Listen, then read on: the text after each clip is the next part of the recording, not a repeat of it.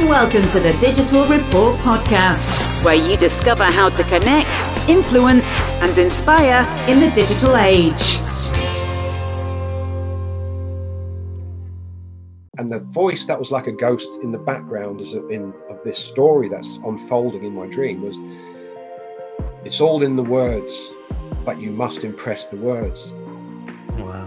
And it kept saying it. This voice kept saying, it's all in the words, but you must impress the words. And I just remember in my dream thinking, what the hell does that mean? It's all in the words, you must impress the words. It made no sense to me whatsoever. And then the dream moved on a little bit, and he took the bracelet, and it's on the little girl's wrist now. And he said to her, press that bracelet down in the middle and hold it for 10 seconds, which she did. And then she just removed her finger and just sat there looking at the old man. And he said, now move the bracelet away from that spot and reveal what's underneath the bracelet. And she looked down, and the word belief was in her wrist, as like imprinted in the skin, pressed into the skin. And he said, what does that word say, to the little girl? And she said, it says belief, sir. And he said, where is the belief? And she said, it's on my skin, sir. And he said, no. He said, the belief's not on you. The belief is in you. That's all you ever needed.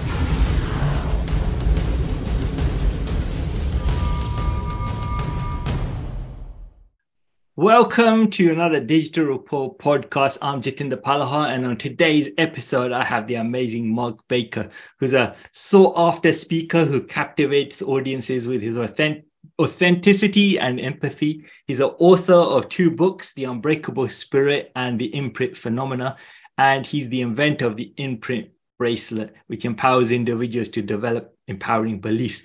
Welcome, Mark. Welcome to the Digital Report podcast. Good morning, Jitinder. It's fantastic to be here. Fantastic. I'm looking forward to chatting to you. And like with this podcast, the first question I usually ask is, what is rapport to you? Rapport, I would say that it's really connecting with other people and understanding people's feelings and connecting with people on an emotional level that you're able to communicate and feel close to that person. That would be my definition of rapport. Mm-hmm. No, definitely. And before we started the podcast, we were talking about how, you sharing a bit about your journey, about how you went from like not really, you were in sales and marketing, right? And you started off and you were not so great at it, and then you became really good at it. And let's talk a bit about that, because I think it's so relevant for people to hear how you went through that journey and, started building rapport. Yeah, sure. I mean, I've just written another speech for a TED Talk that I'm going to be doing soon. And you've just kicked off something that I actually kicked that off with, because I was always a very ambitious person, but I was physically and mentally abused and tortured for much of the first 20 years of my life. And my father told me every single day, you'll never amount to anything and no one will ever want you. So that created the worst kind of beliefs within me: hopelessness, helplessness, and worthlessness. Mm-hmm. So it's kind of a bit of a curse to have those kind of beliefs about yourself and be ambitious, because you set these great big lofty goals, which I was always a prolific goal setter. I had such great dreams to change the world, but because of those innate subconscious beliefs I had, being hopeless, helpless, and worthless, and basically suffering from chronic imposter syndrome, it meant I never followed through on anything. So the ambition coupled with the lack of belief I had in myself was actually really crippling. So I saw this advert in the paper. I was actually going away traveling with friends of mine. I was a trainee manager at a supermarket, and I'd made this plan with friends of mine to go traveling across Europe. There was 4 of us were going to go. We'd bought a VW camper van. I'd packed in my job. The camper van was all packed up, and we were all ready to go on the boat the following morning. And they all came to my house at 7 o'clock, and they'd all basically chickened out and they weren't going anymore. So I had to cancel the trip. I couldn't really go by myself, and I was only a part owner of the vehicle. So they wanted to get their money out of it, so I couldn't even go if I wanted to. So I had to start looking in the paper for a job, and I saw this advert that says, become a financial advisor and earn £23,000 a year, which I'd only been, this was going back to 1988. So I was actually only earning £120 a week at the time. So that was like mega wealth to me at that stage. Mm-hmm. So I went for the interview and got the job, which wasn't really that much of an achievement, because in the life insurance industry at the time, they recruited people by the throw mud at the wall and see what sticks. So I was actually taken on with 18, 19 people. And then what normally happens is 3 to 6 months later, they've all left the industry because they've sold out all to all their family and friends. They don't know how to prospect. They don't know how to sell. So once they've gone through their friends and family, they can't sell anymore. So at the end of 6 months, I was the only one left. And I think that was probably more out of stupidity at the time because I was chronically bad at it. The industry average at the time was £16,000 a year in sales and a sale a week, which is exactly what I was doing. I was having 10 meetings a week and I was only selling one sale a week, which I couldn't afford to really live off because, and it was so bad that I used to have bags of food hung on my door handle because I had 2 little girls. I was being married a few short years. I had 2 little beautiful children and I basically couldn't afford to feed them. I mean, if it wasn't for that couch with never ending money down the back of the couch, I'm not quite sure what I would have done. But I decided I was so frustrated. Like I said, I was so ambitious, but I had such chronically low belief about myself. But I just physically couldn't afford to carry on in that vein, whereby that I was just embarrassed because I was humiliated, having food left on the doorstep. Technically, it was as a man looking after a family. That's just it's just unspeakable. It's the embarrassment and humiliation of that. So I thought, right, okay, look, if I'm going to stay in this, I'm going to have to really get to the bottom of this. I can't afford to see 10 people a week and make one sale. So I analyzed the 10 people a week I was seeing, and I realized that it was all down to the effects of the imposter syndrome and the belief I had in myself that was causing the problem. Because the underlying belief that I had was that I wasn't good enough. So I was terrified about meeting a prospect that knew more than me about what I did. So my antidote to that was to study all the product brochures and all the technical specifications. So when I go and sit down with the likes of yourself, I'd be quoting allocation rates, and which is okay. You should be using data as well, but not just data. But these were just pure data presentations, whole of life term insurance, decreasing term insurance, convertible term insurance. And I'd go on like this for half an hour and say, okay, Jatinder, what would you like to do? And you'd say, well, I want to think about it, because you had no idea what I was talking about. I didn't give you anything to make a decision on, because I've just made you confused and your eyes were glazed over with little or no understanding of what I've just tried to put across to you. But it was just this lack of belief and imposter syndrome that was causing me to overcompensate with technical specifications and no real connection at all, just purely dumping data on people. So I looked at when I got to the one sale I was making a week, I realized that I wasn't talking about data with those people at all. So I ran over the last several months, and the one that had this, it was the same thing with every single client, 9 heavy data presentations. And the one person I'd sold, it was always a person I felt comfortable with, that I didn't feel threatened by. And I didn't share any data with them at all. I told them stories.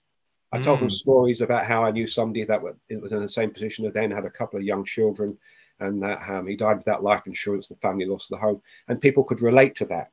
I'm telling a story that's directly relatable to them, because they could be that person tomorrow. And I've seen that happen so many times. So those people buy into the story, and there's a lot of stuff happening there. It's just not the simplicity of the story. It was the emotional connection. It makes people feel something. It paints a picture for them. It touches them on so many levels that they can relate to. And when you do this with story and you connect with people emotionally, they are just compelled to do what you're doing, because it makes sense. It's not hypnotism or anything. It's just really the way we're supposed to communicate. Because we're taught in business that, we're too sophisticated for that. Telling stories. We're taught that we're too sophisticated and that we've got to be data. Like, we've all been through death by PowerPoint presentations, where everyone's eyes are glazed over, and we're taught this is the way to do business, but it isn't.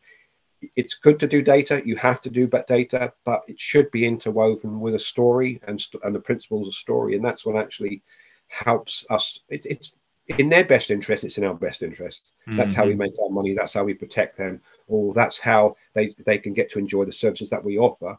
And hopefully all the services that anyone listening to this is offering someone is in their best interest. So it's really important. I'd say it's actually the secret weapon of communication now. As you know, I teach this extensively. So I've gone off a little bit of a point there. So just going through a bit further.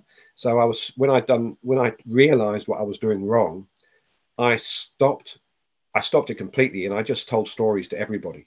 I gave them data, but I changed it to 70% storytelling and 30% data and figures and technical aspects of a policy. And I started to sell 8 out of 10 people. Oh. So I went from 1 out of 10 to 8 out of 10 just by changing the way I communicated with people. And something miraculous happened, because this was the end of March. I did this analysis of how I did business, and I'd done nothing. I'd probably earned about £4,000 by the end of March. That's gross. And the tough thing about life insurance is that you get paid the commission up front, but if it's cancelled within 4 years, you have to give the money back, or a percentage of it. So if you cancel the policy after 12 months and it's a 4-year commission period, and I earned £1,000, I'd have to pay back £750. Wow. So you can find yourself for months not getting paid. But as a result of how I changed my tack of doing business, I went from that, a typical industry standard of doing hardly anything, to the top 1% in the world in 9 months. In the last 9 months, from March till December, I became one of the top 1% in the world in the industry, purely on what I've just shared with you. And I went from 16,000 a year to that year I did £282,000 gross commissions. And in the May of that year, as I've just chatted to you about before it came on, in May, which was March, April, is the second month of doing this, I did £80,313 in gross commissions, which was about 7 years commissions, based upon how I was doing business just 8 weeks before. So that's how I turned myself around, and that was my background in the life insurance industry. Wow, that's amazing. So you just like one day thought, what am I doing wrong? And you just start analyzing what you were doing, and just started noticing this kind of pattern in that, and thought, let me just adjust this to see what happens if I start sharing stories with others. And it actually worked. Oh, no, it actually worked monumentally. I mean, the definition of insanity is doing the same thing over and over again and expecting a different result. And I was aware that I was doing the same thing over and over again and getting the same result. And I thought, well, I physically, you see, it's not something I could ignore. I couldn't feed my family, so I really had to get to the root of what my problem was. And when I did that, it just, the inspiring thing about that is, I'm not saying that to impress you. I'm just saying to impress upon you, that's how fast we can change our lives.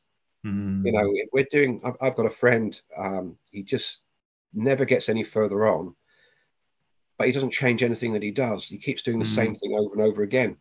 And you've got to, at some stage, you've got to say, look, I've either got to change what I'm doing or I've got to do something else.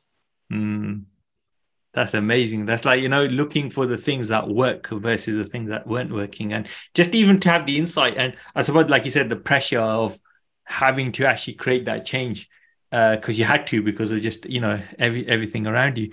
But what's fascinating is how, I mean, this is one of the reasons I wanted to chat to you, because like everything you've learned through the experience of it, right? It's not necessarily like, you just went to a course and you studied it. This is, I know we've known each other for a while now, and I see, when you share your wisdom with me, it's like, damn, this guy's actually like experienced this and studied and uncovered it himself. That's why it's so like, what's the word? Real. So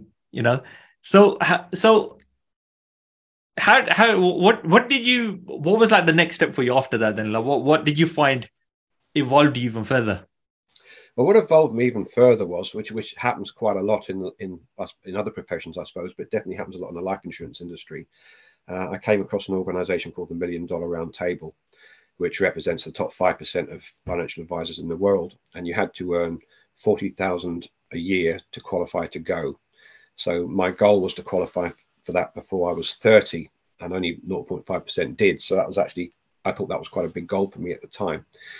And I qualified and I went, and then I realized that was only the starting point. There was 3 different tiers within the $1 Million Round Table.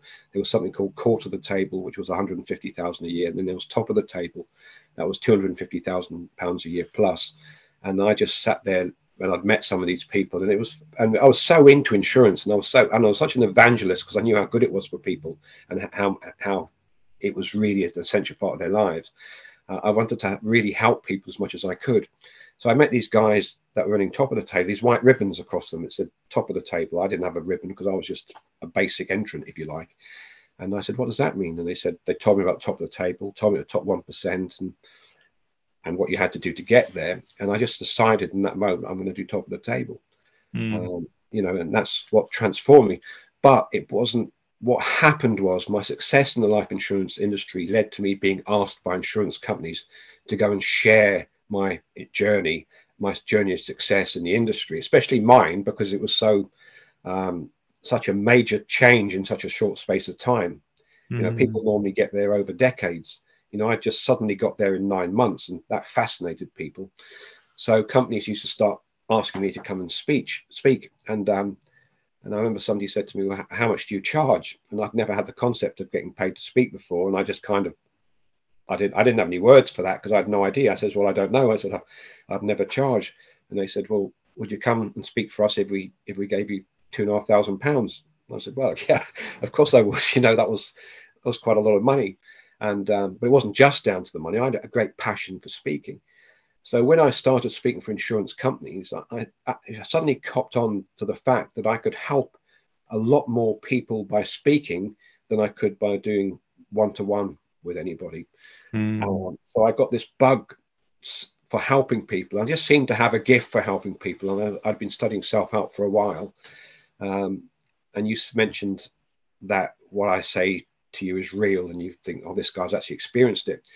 I'll touch on that briefly because I had a lot of frustrating experiences with books and seminars where people talk about a lot of things that sound great but don't work because they've read a lot of books and they've picked up this paragraph that sounds fantastic. Then they read another book and they take that paragraph and another paragraph out of another book and they stitch it all together for what sounds like the most unbelievable piece of information in the world. But it doesn't work because it's just been strung together. It's never been field tested. And it doesn't work. So I spent thousands going across the other side of the world to go to seminars, get all fired up and come back home to things that didn't work. And I found most self-help books were like that as well. I was studying limiting beliefs because I knew I was full of them. And I read hundreds of books on belief. And then I'd be waiting for them to teach me how to get rid of them and change them. And then I got to the end of the book and they never did, so, and that was how I developed what I've developed that we're going to come on to later, purely for that reason. But it's very frustrating, people put their faith in a book and it's, most of them, unfortunately, are just a repeat of every other book that you've read, which is unfortunate because it doesn't do that industry much good. But then now and again, you find somebody that actually thinks outside the box, has experienced something, has lived it, used it, and actually can be useful to you. Yeah. No, exactly. And you know what I find fascinating is like how that kind of it's like you've gone through stuff in life and then you hit something and then you've actually like spent the time to think, okay, well, how can I actually change what I'm doing to maneuver around this? And that I find really fascinating. I mean, like, when you said you started looking at, what you were doing different and you found out that it was the people you're having conversations with, but that was the people you felt comfortable with, right? So What shifted within you to talk to the people you felt uncomfortable with, but actually share stories with them? Like what went through your mind at that time? Well, it came out of a desire to serve people, but I was a real evangelist with insurance because I really felt very strongly that they needed it, and I had everything myself because I just believed in it. I watched lives fall apart that didn't have it, so I was really passionate about making sure that people had it. And I just realized that just the way I was doing business with 90% of the people I was working with was actually a disservice to them. I wasn't actually helping them. In fact, I was putting them at risk by not insuring them because I wasn't approaching them in the way that they needed to be approached in order to help them do what they needed to do. Yeah, I mean, that's fascinating what you shared there because, with a lot of people when I come across, we chat to them and they're talking about sales and marketing. And, we hear this, that all people have this negative experience toward the word sales and all this kind of thing. And it's like, well, actually, when you shift that to actually serving and you shift that, you're not selling anything, you're actually serving people. It's like the whole dynamic of everything you do changes, right? Because it doesn't feel like you're trying to sell them. You actually are genuinely trying to serve them now, with something that's going to be useful for them, right? The hardest part of my career was when I was trying to make sales. When you get into sales as a young man, I was only 22 years of age, all you're thinking about is getting the sale and putting money in your pocket. That's your motivation. All right. But people have a sixth sense and they know that, Yeah. So they'll repel you, which they should do. Because if you're not, it doesn't mean you're not working in their best interest, but your interests are coming before theirs, if you know. And I read a book by Frank Bettger once, one of the very first books I read, self-help books, if you like. It was an insurance book, and it was called How I Raised Myself from Failure to Success in Selling. Oh, I love that book. Yeah. Yeah, very first book I ever read, and I read that at 22 years of age, and he said, if you help enough other people get what they want, you can have everything you want. Now that quote's been misrepresented as Zig Ziglar's quotes. It's like everybody ties that to Zig Ziglar, but it was actually Frank Bettger that said it. But I actually heard that, like sometimes you hear something and you actually get it, and I just thought about that, and it changed my focus from going to sell you something to get something for myself to getting you what you need, and I'd be getting paid as a byproduct. And moving from selling in that way made life a lot easier for me, because I found it really stressful. I found it really stressful to go into what was in some degree a confrontational experience for both of us, because I'm trying to get them to buy something and they're trying to resist buying it. This wasn't for very long, by the way. But when, I actually got to a stage where I felt I was sitting on the same side of the table as them. So instead of sitting in an adversarial position trying to get them to buy something, I would be the expert sitting on the same side of the table as you, and we're looking out at the world together about which of the companies are the best for you, what offers the best. And I'd say, well, this is what I'd do. And then they'd say, okay, we'll go for that. And then I put it together for them. So I stopped selling. The most I ever sold was when I actually stopped selling. Wow. I just put my heart and soul into the person I was working with. And it was fantastic, because if I sometimes, because people in the end, which was really nice, the best compliment I think I ever had was, I used to talk very simply to people. I learned how to make the complicated simple. And I remember one guy just looked at me and smiled. He says, that's the first time in my life I've ever understood the concept of life insurance. He says, thank you, because it was so simple and easy to understand, that it just made it easy for people to do it. Yeah. Yeah. That's just brilliant. That's like, Bruce Lee pops to mind. They just change or play on his words where it's the art of selling without selling. Right. But it is that, the thing is as well, everyone's adverse to salespeople, but at the same time, everybody is a salesperson. We're selling, even if you've got a job, you're selling yourself to your employer to keep you in that job every day that you're there. If you start messing about or not putting your time in and not doing the job properly, you're gone. So you've got to sell yourself every single day. And it's exactly the same thing. You just don't see it that way. Sales is what keeps the world going, everything, because it enables everything else. Everything that comes before, the production, the marketing, everything. That's the end result. And if you haven't got the end, you're not doing the end activity properly, then everything else falls like a stack of dominoes beforehand.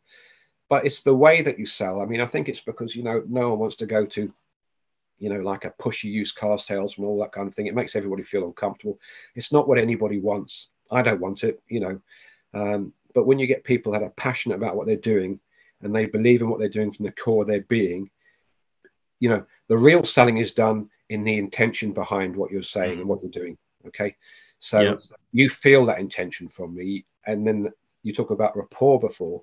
Well, then you develop rapport only when that's, in fact, if you're asking me again what I think about rapport, you develop rapport only when you feel comfortable with somebody to engage with them. That's when rapport comes through trust. Through trust. That's right. Yeah. Because if you don't have trust in someone, what are you going to do with them? You're not going to do anything, are you? Because, why would you do anything with somebody you don't trust, or you're not sure about their intentions? And that transfers, so if we, instead of trying to sell people all the time, if we look at what we've got and how it will make their life better and show them, preferably in the form of a story, then they're going to see it. Exactly. There's one thing I learned very early on: people buy with emotion and justify with fact. Everything's emotional. Everything's about connecting with people on an emotional level. That's how we're moved. Exactly. So you mentioned earlier a little bit about imposter syndrome, and that's something a lot of people bring up. Share a bit about that, because at some stage you felt like an imposter type of thing, but then that changed, right? Yeah. Yeah, share a bit about that. Well, imposter syndrome is an interesting thing because everybody has it to some degree, and everybody experiences it significantly at least once in their life. For me, the challenge was the fact that I had it every single day, without a break, and it's a very painful thing. When you've got imposter syndrome, you don't feel that you've ever achieved anything under your own reasons to be successful or do well. It's nothing. It's just a fluke, by the way. When I used to race motorcycles, I started racing dirt bikes when I was 12 years of age, which I bought my bike. I should do 3 paper rounds to get this old dirt bike that I bought. And then because I used to visit the abuse I went through, I used to visualize all the time. I used to visualize every single night before I went to sleep and see myself racing and smelling the smell of the oil at the event and all of that. And unbeknownst to me, I was programming my subconscious mind. And I'll tell you a really odd thing. At my very first motocross meeting, Scrambles it was called at the time, I was 12 years of age, and I'd never been in a race before in my life. And I was racing, and I was really confused. I'm racing around the track in a state of confusion. And I was thinking, what is it? What's going on here? I was only 12, by the way, and what I was thinking, I've been here before. Oh, wow. Yeah. So, and I was leading, like there was no motorcycles anywhere near me. I was way out in front. I was winning the race, and I couldn't work it out. I thought, what's going on here? I thought sort of myself, I've been here before, and of course I'd been there before 1,000 times in my mind. And every time I visualized at night time, I was, I don't visualize myself at the back of the pack coming last. Obviously, I used to visualize myself winning races. So that when I made that first starting line, I'd been on that starting line 1,000 times. And I used to, before I was too young to race, I used to walk to that track, and I used to walk around it, and I used to imagine how I'd go around the corners and how I'd go across the jumps, and I'd walk it hundreds and hundreds of times, as a 9-year-old, 10-year-old, 11-year-old boy. By the time I raced at 12, I'd walk that track thousands of times, and I'd visualized it thousands of times. And then, so that, that is, but the answer, extending from that, what we've discussed, what's that going to do with imposter syndrome? Okay, now every time I won lots of races, and this is what used to happen. I used to think, well, it was only because everybody else was having a bad day, or everybody else must have fallen off. And the time that actually one of the worst things, my friends took me to a fish and chip shop to buy me fish and chips to celebrate my victories, because they were all really into it with me and they loved seeing me win. And they bought me fish and chips and a can of Coke. And I remember choking on the fish. Right. Because I felt like I was deceiving them by taking their present to me for winning, because I wasn't really a winner. I was winning because everyone else was having a bad day, because they weren't feeling very well. It was never because I was the best, because in my mind I was nothing. So even though I'd managed to change my results by visualizing, I actually hadn't changed that part of my inner game on the belief side. I still didn't believe in myself. So you kind of think, well, that's kind of a contradiction in terms. I'm winning races, but I don't believe in myself. How can that be true?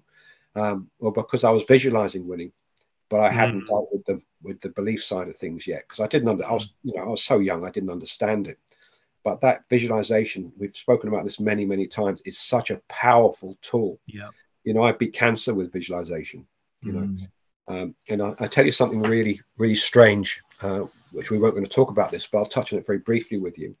My wife and I were watching a series called Brothers and Sisters, and it's about 5 series long, and there's 24 episodes in each one. But for some reason, the last series disappeared, and we never got to watch it.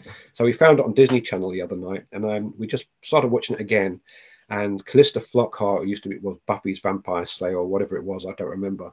She was married to Rob Lowe, who's running for government, and then she found out she had cancer. But in the series, she had the exact cancer I had, large diffuse B-cell lymphoma. And she was stage 3, which is what I was. So they'd really researched this, the producers, but they actually picked an illness, which was, there's like hundreds of different versions of it, but they picked the exact one that I had. Right. And then they were talking about a treatment, was the exact treatment I had. And I started to weep because it took me straight back there again. But one thing I never did at the time was I never Googled the illness. Right. I never Googled the prognosis of the illness, because, I'm a mindset speaker and a mindset coach, and beliefs is my thing now, I'm very successful about helping people changing their beliefs and companies and what have you. But that's my thing now. So at the time, I didn't want to put, if I looked at something and it said life expectancy 12 months, and because people believe what they see in print. So if I saw that I didn't want to see that in print. My visualization was me getting better. I used to visualize nights on white chargers charging through my cells, because I had blood cancer, my veins, and skewing the cancer cells. And then I'd feel euphoria in my body. But after watching that the other night, I decided to Google it, because I was misdiagnosed for 14 months. Right. It was 14 months before I was discovered. The first time misdiagnosed by my doctor, who just kept telling me I was stressed all the time, even though I lost 3 stone in weight and multiple other things, which were just so obviously cancer. And then when I got them to send me for a scan, and then they scanned me, and they actually scanned my testicles because I had an ache there. And I said, am I okay? Because you always push for a result while you're there because you're nervous. And she says, oh, you're absolutely fine. The scan just shows increased heat in the area. That means infection. And they gave me a 6-month course of antibiotics. But it wasn't an infection. I had cancer. I went back home. I had a gut feeling told me something was wrong. So I started looking on the internet, and I found a chap that had the same symptoms as me, but he didn't help me. He just had the same symptoms, no solutions. And I was just about to leave the computer, and I was just about to press the escape, and I was about an inch away, and then a doctor answered, which saved my life. He said, I don't like the look of this. He says, go to A&E. Don't tell them you've been diagnosed with something else, or they'll think you're a hypochondriac. Represent the symptoms, which is what I did. And a junior doctor, about 25 years old, felt my groin and everything, said, your lymph nodes are up. I don't like this. I'm going to get an oncology surgeon. I had no idea. Who told me I had cancer. I had cancer for 14 months already. Wow. Okay. Now, going back to this series that I watched with my wife last week, and we just happened to start it in that moment where she was diagnosed, and I Googled it. And I put in, how long can someone survive with lymphoma without being diagnosed? And it said, no one survives more than 12 months. Wow. And I was 14 months before it was discovered, and another 2 months before I got treated. So I was 16 months before I had any treatment. And I should never have lived. Now, can you imagine if I'd have seen that at the time? Wow. What that would have done to my mind. So, and I was visualizing without this information that would have been destructive for me. So, as far as imposter syndrome is concerned, the visualization was a key thing for me. And, it's just very powerful. Yeah. Wow. I mean, you shared some real insights there about intention, the level of detail you go into to visualize this stuff as well. I mean, and then you shared your story about, that. And is that the time around when you wrote your first book? No, that was, well, when I first told you about the on the starting line of the dirt bike racing, I was 12. I'm 58 now. So I don't even dread to think how far long ago that is. I can't even work it out. It's so far. But that's when I was using visualization from about 10 years of age, mostly to get over the abuse that I was through, because what I used to do was go to bed at 6 o'clock every night to get rid of the days. Because I had this thing in my head that everything would be okay when I got to 20. Right. So I used to go to bed as early as possible to get another day closer to being 20. And that's when I started visualizing, because I'd go to bed at 6:30 and I'd be bored out of my brains. So then I'd just go into my imagination, and I'd imagine the future. So I'd imagine this beautiful woman lying in the bed with a child next to her and another little baby in a cot. And that was my family in the future. And I used to visualize that every night. And then one day, many years later, I used to visualize that from about the age of 11 to about 18, when my parents finally got divorced. Didn't think about it again. Never thought about that vision again, which I did every day. And then I was 30 years of age, and I was trying to sell life insurance to 2 aging hippies who are smoking joints, smoking hash. And because they're so laid back, it's going on forever, this meeting. Normally I would have got irritated, but in the sea of smoke, I felt really relaxed and chilled, and I've no idea why that would have happened. And I eventually made the sale, and I got home at midnight, and I was getting changed in the bathroom, so I didn't wake my young family up, because we all slept in the same bedroom. And then I'll just go back slightly. When I was visualizing this from the age of 12, I used to see her and the children in the bedroom, in the bed and in a cot, but the room was bathed in an orange glow. In the vision I had from that young age. Why an orange glow? I have no idea. But I used to imagine this room bathed in an orange glow. So I got changed in the bathroom so I wouldn't wake anybody up. And as I opened the bedroom door, I just felt like I'd been hit in the chest with a brick. And my breathing went really shallow, and I started to sweat, and then I started to weep.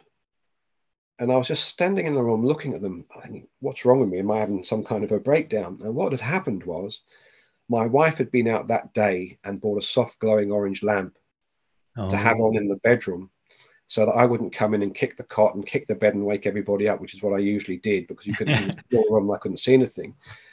And so I stood there in the doorway looking at them. My wife was lying in the bed. My older daughter, who was about 2.5 at the time, was lying next to her with her arms flailed above her head. And next to her was in the cot was my newborn baby, little girl with a little tuft of hair on top. And the room was bathed in an orange glow. Wow. But it wasn't similar to the vision that I had every day from the age of about 9 or 10. It was exactly the same, Right. And I was so moved by that, and I really got to understand the magnitude of the power of visualization. And I suddenly became aware of how I'd used it all the way through my life, and how anything I'd got out of life was because I visualized it happening, but not once. It doesn't work when you do it just once. I did it repeatedly every single day. And it was such a powerful force in my life. It was unbelievable. And and ultimately it saved my life. So, the abuse I went through, I'm actually grateful for now, because it pushed me to learn things and do things. It taught me to, well, it didn't teach me. My goal was to survive, because I had 3 attempts on my life by the time I was 20 years of age. One of them was by my father. So, I just, the vision, it got me through everything. It got me through everything. So I was evoking tools to survive, creating them. I wasn't creating them. I was tapping into things, functions of the mind, because visualization is just a function of the mind. Yeah. We don't know anything. Most people don't know anything about. We know we imagine. We use our imaginations as children, but by the time we get to school, they knock it out of us.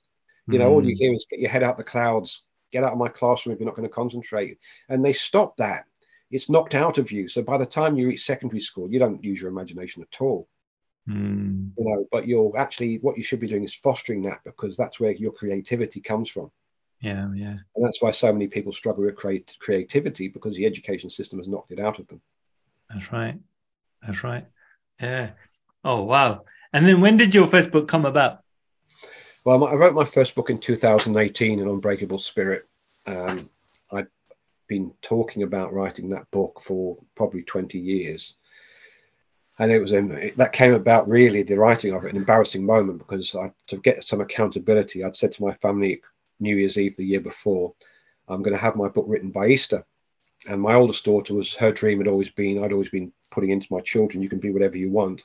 And from the age of 4, my oldest daughter said she wanted to be a parish showgirl.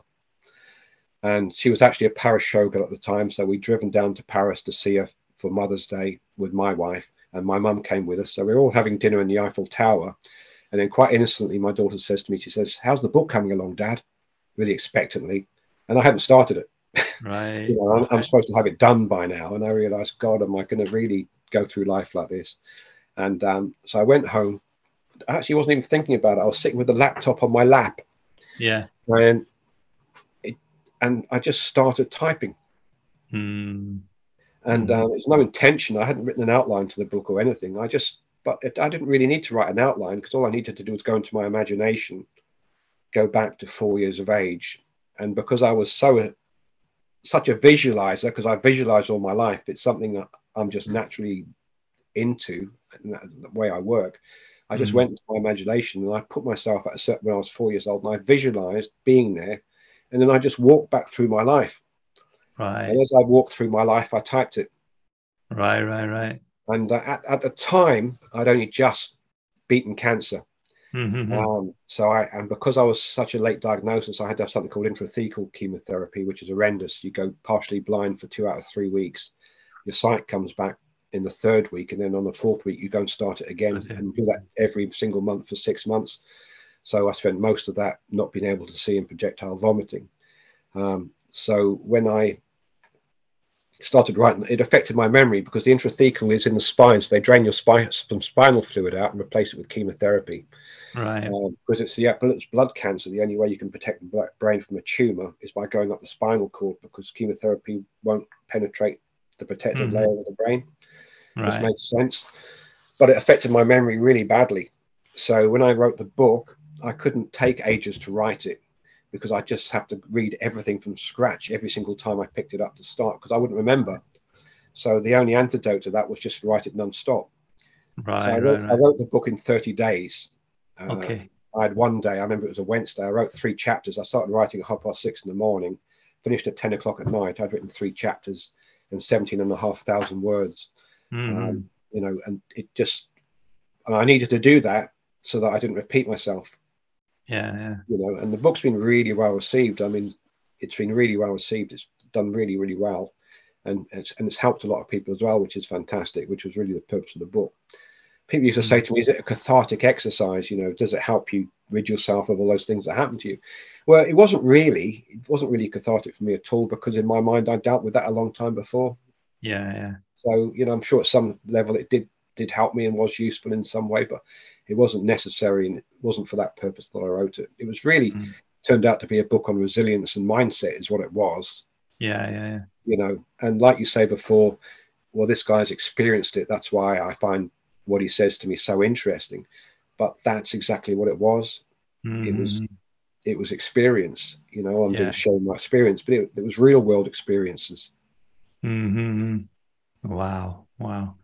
And then now you currently, you've just finished doing the imprint phenomena, which is another really interesting book, because you've also invented something like this really good belief bracelet, right? Let's talk a bit about that. Like, how did that come about, and what does that do?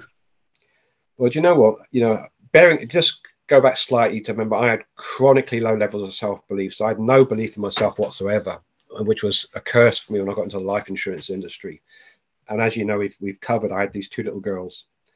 Now, I knew at a subconscious level that self-belief was the most important thing. I knew that self-belief was the driving force in our lives. You know, I knew it. And we all know it, by the way. Subconsciously, we know that's the truth, because all of us have had said to us at some stage in our lives, well, you just need to believe in yourself. You know, we've said we're having a bit of a challenge with this, and I really want to do this, and I'm not sure how to do it. And somebody always said to us, you just need to believe in yourself. And then you immediately felt, you'll remember this yourself, and anybody listening to this would have had this experiences, that when you were told you just needed to believe in yourself, we felt this sense of euphoria fill our body.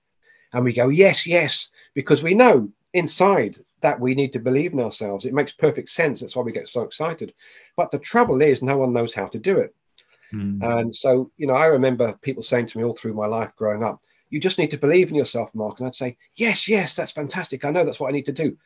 How do I do that? And then I'd just be met with this blank stare.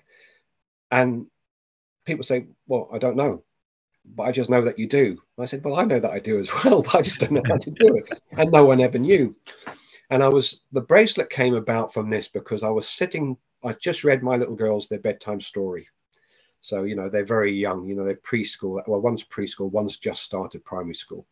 And I'm reading them their bedtime story. And I sat there and I was actually quite distressed, because at that stage of my life, I had no self-belief whatsoever. I knew self-belief was the most important thing in the world. And I knew that above everything else, my children needed to believe in themselves. But I couldn't do it for them. I couldn't teach them how to believe in themselves, because I just didn't know at that stage how they could do that. There's obviously more to it than just a bracelet, but what with the bracelet, I'll just cover that side of it. So I found myself asking myself a question. My children were in these bunk beds. So their little things are in their bunk beds. I've just read them this story. I'm sitting in the chair and I'm just looking at their little innocent faces lying on the pillows. And I got so upset, because I thought, these children need to learn how to believe in themselves. I can't do it for them. I've actually brought 2 children in the world that I can't serve. I can't teach them how to believe. And it really, really got to me. And then just out of nowhere, I asked myself this question. I wonder if there's a physical way to get people to believe in themselves. You know, which is really a ridiculous question when you think about it. You know, it's a ridiculous question, but great things come from ridiculous questions. Yeah. And I just fell asleep in the rocking chair, and I had this dream. And I had this dream about this little girl who was struggling with maths at school. And her father asked her what was the matter. And she says, "Oh, I'm no good at maths, Daddy. The teacher says I'm the worst in the class. And she says, if I don't buck up my ideas, she's going to send me out and let me do something else in the hallway or read a book because she doesn't want me in a classroom where I can't do anything," which was horrendous for a teacher to say that. This was just a dream, by the way, you know, but horrendous thing to be said. So her father said, "Right, we're going on a trip in the morning." And they flew to India, in the village where he grew up in, and they climbed up this mountain. It wasn't like a mountain, it was more like a big hill. There's a meandering hill when they got to the top, there was a cave. And they called out, and this little tiny man came out with long grey hair down to his belly button and a little loincloth. And they hugged each other because he remembered the man from when he was a little boy. And they invited him into the cave. And as they sat down, the father began to talk about his daughter's problems, that she didn't believe in herself. And the old wise man listened. And he picked up this box in the hole in the wall of the cave. And he came down, sat it down, and he brushed all the dust off it. And he opened it up. And there was this shiny bracelet inside. And he went and gave it to the little girl, and she put it on her wrist. And in the background, you know, that you watch a film, you've watched The Field of Dreams with Kevin Costner, where he built that baseball field. And he kept hearing the voice saying, "If you build it, they will come." Yeah. Do you remember that? Well, in my head, in my dream, that was happening, but with different words. And the voice that was like a ghost in the background of this story that's unfolding in my dream was, "It's all in the words, but you must impress the words." Wow. And it kept saying it. This voice kept saying, "It's all in the words, but you must impress the words." And I just remember in my dream thinking, what the hell does that mean? It's all in the words, but you must impress the words. It made no sense to me whatsoever. And then the dream moved on a little bit, and he took the bracelet, and it's on the little girl's wrist now. And he said to her, "Press that bracelet down in the middle and hold it for 10 seconds, which she did. And then she just removed her finger and just sat there looking at the old man. And he said, "Now move the bracelet away from that spot and reveal what's underneath the bracelet." And she looked down, and the word belief was in her wrist, as like imprinted in the skin, pressed into the skin. And he said, "What does that word say?" to the little girl. And she said, "It says belief, sir."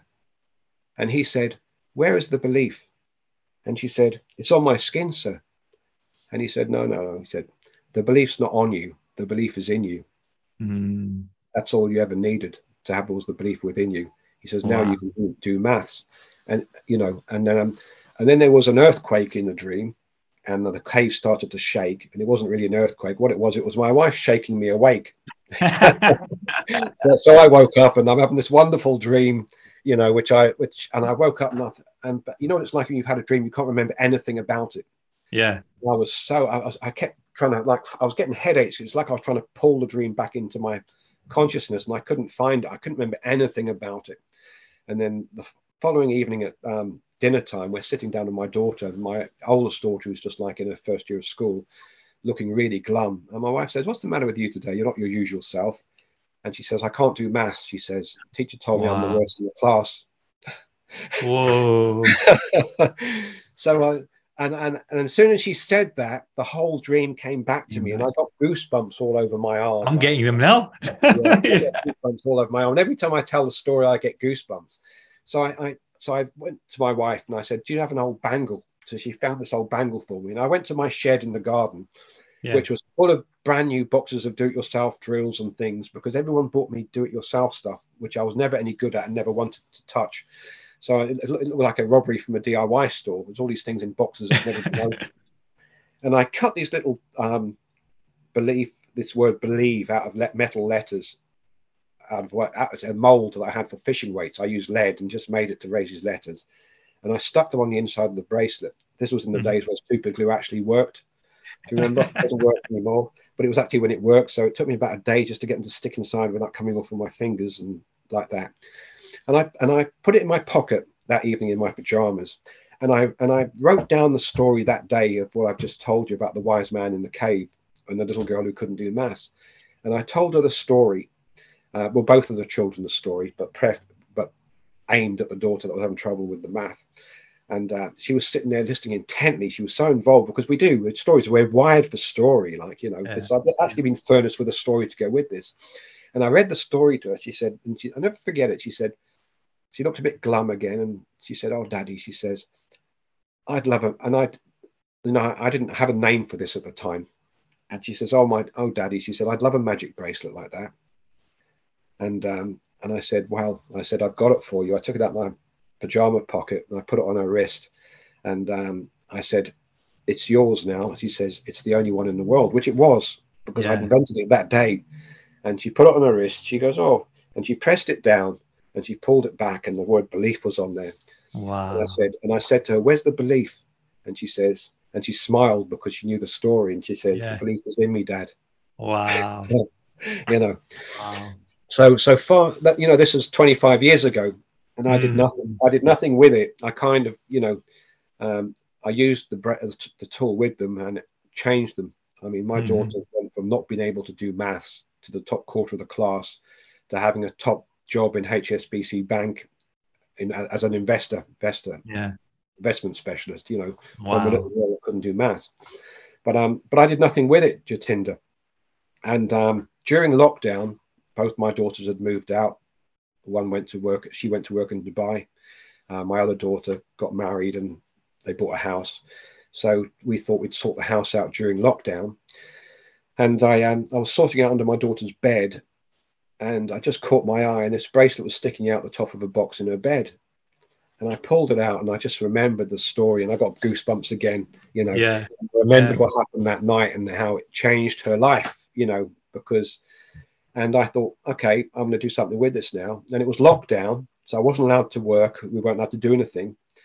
So I invented the bracelet. I actually created the bracelet, which took about a year because I had to design it, send it off, get someone to design it and manufacture it. Then it would come back. The words weren't long enough to make an impression. Then they'd come back too sharp and they'd cut you. Then they'd have to wait another 3 months because it was a 3-month turnaround every single time. And then the third time it actually did work. They put letters on back to front so you couldn't read it. You know, and all these challenges that we face.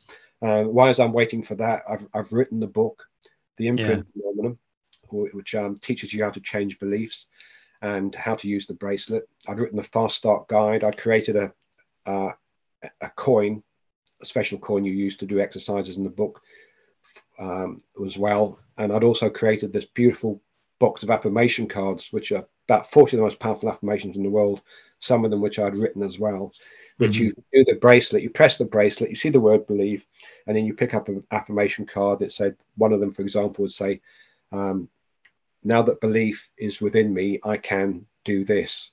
But the blank is at the end, you put in whatever you're having a challenge with. Right. But, you know, we've chatted about this a lot, you know, and there's a lot more to this than just a bracelet that makes an imprint. You know, there's a lot of psychology in that.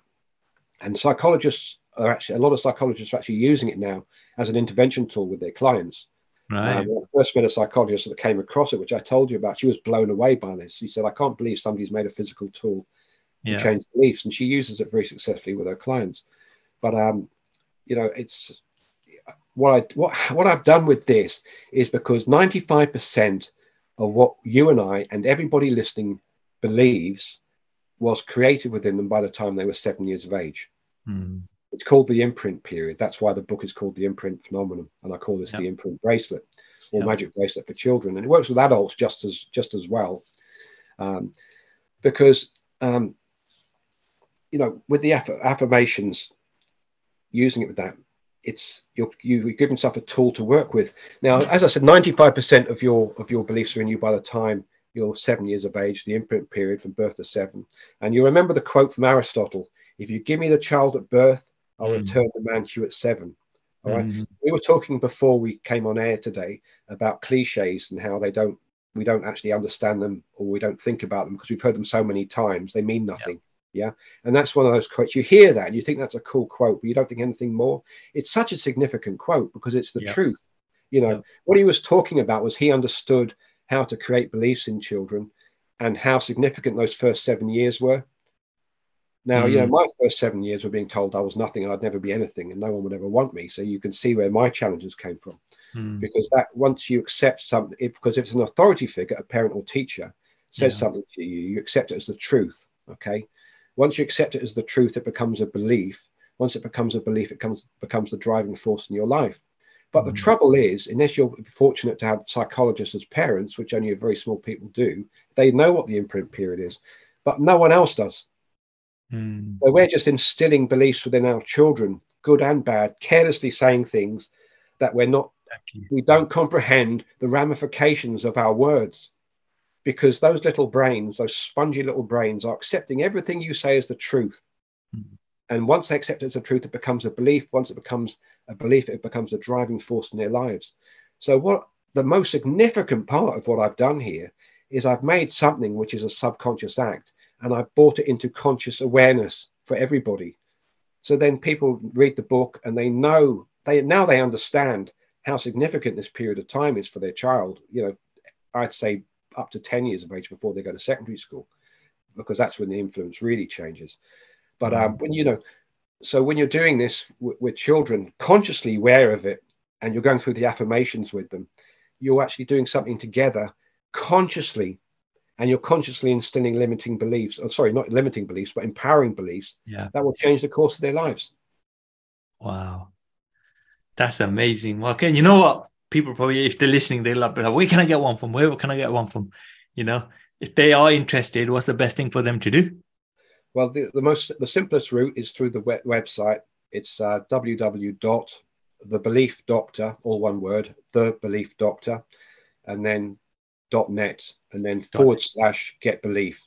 So www.thebeliefdoctor.net /get belief. So if they go there, that will take you to a page that tells them all about it. And there's a little video on there as well, which shows how it works, which I think, check it out definitely, because I think it's an amazing product.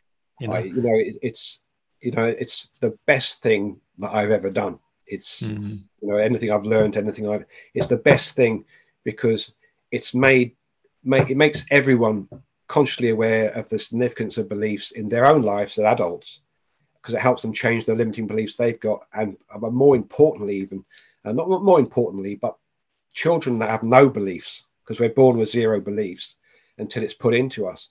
But it actually teaches people how to make empowering beliefs and be consciously aware of what they're saying. And that's really significant, because the average child hears the word no 400 times a day. That's about 14,000, 12,000 times a month, and it's 144,000 times a year. So if you hear, and that sounds like ridiculous, but remember, you'd be saying, you won't say no once, you go, no, you can't do that. So it just adds up. And when you hear no all the time, you think the world isn't for you. And as you get older and become an adult, the word no changes into I can't. Wow. So you don't do it. So it transmutes to that. So the impact of that, what you had through your childhood told to you, goes on to impact your life in a different ways. That's why we're walking around not achieving what we want to achieve. It's got nothing to do with it's not possible for us. We just don't believe it's true for us. We believed it wasn't true because of something we've heard as a child. It became true for us, and now it's a driving force in our life, but it's driving us down the wrong path. That reminds me of that quote by Napoleon Hill, right? The one that he says, wherever the mind can conceive and believe, it can achieve. Well, that's exactly the truth. Yeah. But you have to believe it first. Yeah. A lot of philosophers say to you, and something, and a lot of speakers and a lot of people with great wisdom say to you, thought precedes everything. Yeah. It's actually only partly true, because thought does precede everything in the beginning until a belief is created. But once you have the belief drives what you think. So once you believe you're not up to the task, what are your thoughts going to be? Exactly. Well, the story related to that, right? Yeah, because that's what you believe. So you're going to act out the belief. It becomes a script for your life. So the thought does come first, but only until a belief is made. Then the belief takes over and drives the thoughts that you have. Which is a car crash for most people, because as well-meaning as your parents are, they didn't understand this. And we all get tired, and we all get frustrated, and we all say things we shouldn't say. Some of us have it to the extreme like I did, but it doesn't have to be to the extreme like I had it. It could be just, people are tired, they've got too much on their plate, so you're just saying no all the time, or you're just putting beliefs in, or they hear things like you might hear money is the root of all evil, or you might hear things about because you're dealing with your parents, the most expensive time of their life with young children, and they've got no money. So what's predominantly on their mind then is the fact they've got no money. What do they talk about? How little money they have. Okay, so you go through your childhood listening to lack statements about money, which gives you a limiting belief about money, and then wonder why you have money issues when you become an adult. You know, everything affects everything else. Everything counts, Jatinder. You know, so, you know, talking about the bracelet, this is a way to change all of that. Yeah. It's so, I didn't even realize how significant it was till I finished all of this, because it started off as just a bracelet to help my children. But then I understood the psychology of what I'd actually done. Yeah. And I've made the unconscious conscious. So that you can constantly now choose the beliefs that you have or create in a child or for yourself. Yeah. You know, and that is the pivotal point. You know, the bracelet's a tool, but it's the psychology behind it that makes it work as a tool. You know, I think it's going to be one of the biggest self-help tools ever, you know, and I hope so, not just because of how wonderful that would be for me, but for how wonderful it will be for anybody that comes to use it. Yeah, exactly. Yeah, I mean, you know, just hearing that, I'm sure parents out there, people here, no, even just parents, but anybody comes across it, be like, that sounds good. I mean, I think it's brilliant. I've seen the thing, right? And I'm like, this is totally amazing. And do you know what? I wish you all the luck with that. And let's get it out there, man. Let's get it out there, right? And no, Mark, you know what? It's been brilliant. I mean, what I'm taking away from all of this is, you know, the power of story and how you can use story to connect with audiences. I mean, because you've shared everything through story, and I was like engaged and like intrigued and pulled in, and it, you know, like you said, it's your intention behind it. It builds trust, you know, it builds credibility. You actually learn and relate from it. It takes the human mind to such a deep space, and I think that's a fantastic place to be. And you know, I'd like to chat to you forever because you know you're sharing some brilliant wisdom. I mean, is there any last words you want to share before we sign off today? The only thing I hope that people take from this interview that we've done today, that anything is possible for them. We hear that quote, 90% of people, even more, go to their grave with their music to lend them. You know, my mission is to make that different for people. I'm not even doing it for them. They do it for themselves. Ultimately, we're driving the car, you know. But I would love people to embrace this and use it on themselves, and if their children, if they have any, and the psychology that goes with it, and read the book, because it will transform your life. And I just want people's lives to be transformed. You know, I love people. I love to see people succeed. I see so many people living a life of lack, and it's purely down to the beliefs that they hold. But the life that they desire, okay, and I really want people to hear this, the life that you desire is just on the other side of your current beliefs. Just on the other side of your current beliefs. Wow. And all you need to do is to bridge that from where you are to where you want to be, is change the beliefs that you have. Wow. And this will help you do that, you know. And that's it. You know, we're on one side of a glass wall where what we want's on the other side, and we don't know how to break through it. It's that, it really, when you understand the concept, it's that simple.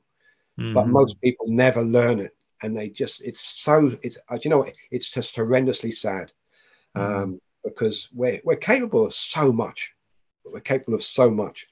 And, you know, my motto for my children growing up was, don't just dream it, be it. So they still say it today, but don't just dream it, be it. And the way to be it is to change the beliefs that you hold about yourself. And that's the door that opens, that's the key that opens the door to potential for you. Wow. Thanks, Mark. And if anybody wants to get in touch with you, what's the best thing for them to do? They can email me at info@thebeliefdoctor.net, or go to the website, thebeliefdoctor.net. But I mean, I take emails of anybody that wants to write to me about this. So info@thebeliefdoctor.net. I'll happily receive you. I reply to everybody. So anybody listening this that's got any questions about what you've listened to today, please drop me an email. I'd love to hear from you. Definitely. And on that note, Mark, thank you very much. And you know, I'm conscious of your time as well, and I'm sure we'll get on another one in the future. And until next time, thank you very much, everyone. Thank you, Mark, and signing out. Thank you for listening to the Digital Rapport podcast. Visit digital-rapport.com and discover how to connect, influence, and inspire with ease and start making an impact today. Get tips and guidance on how to transform your expertise into a thriving online business through automation, digital products, and services.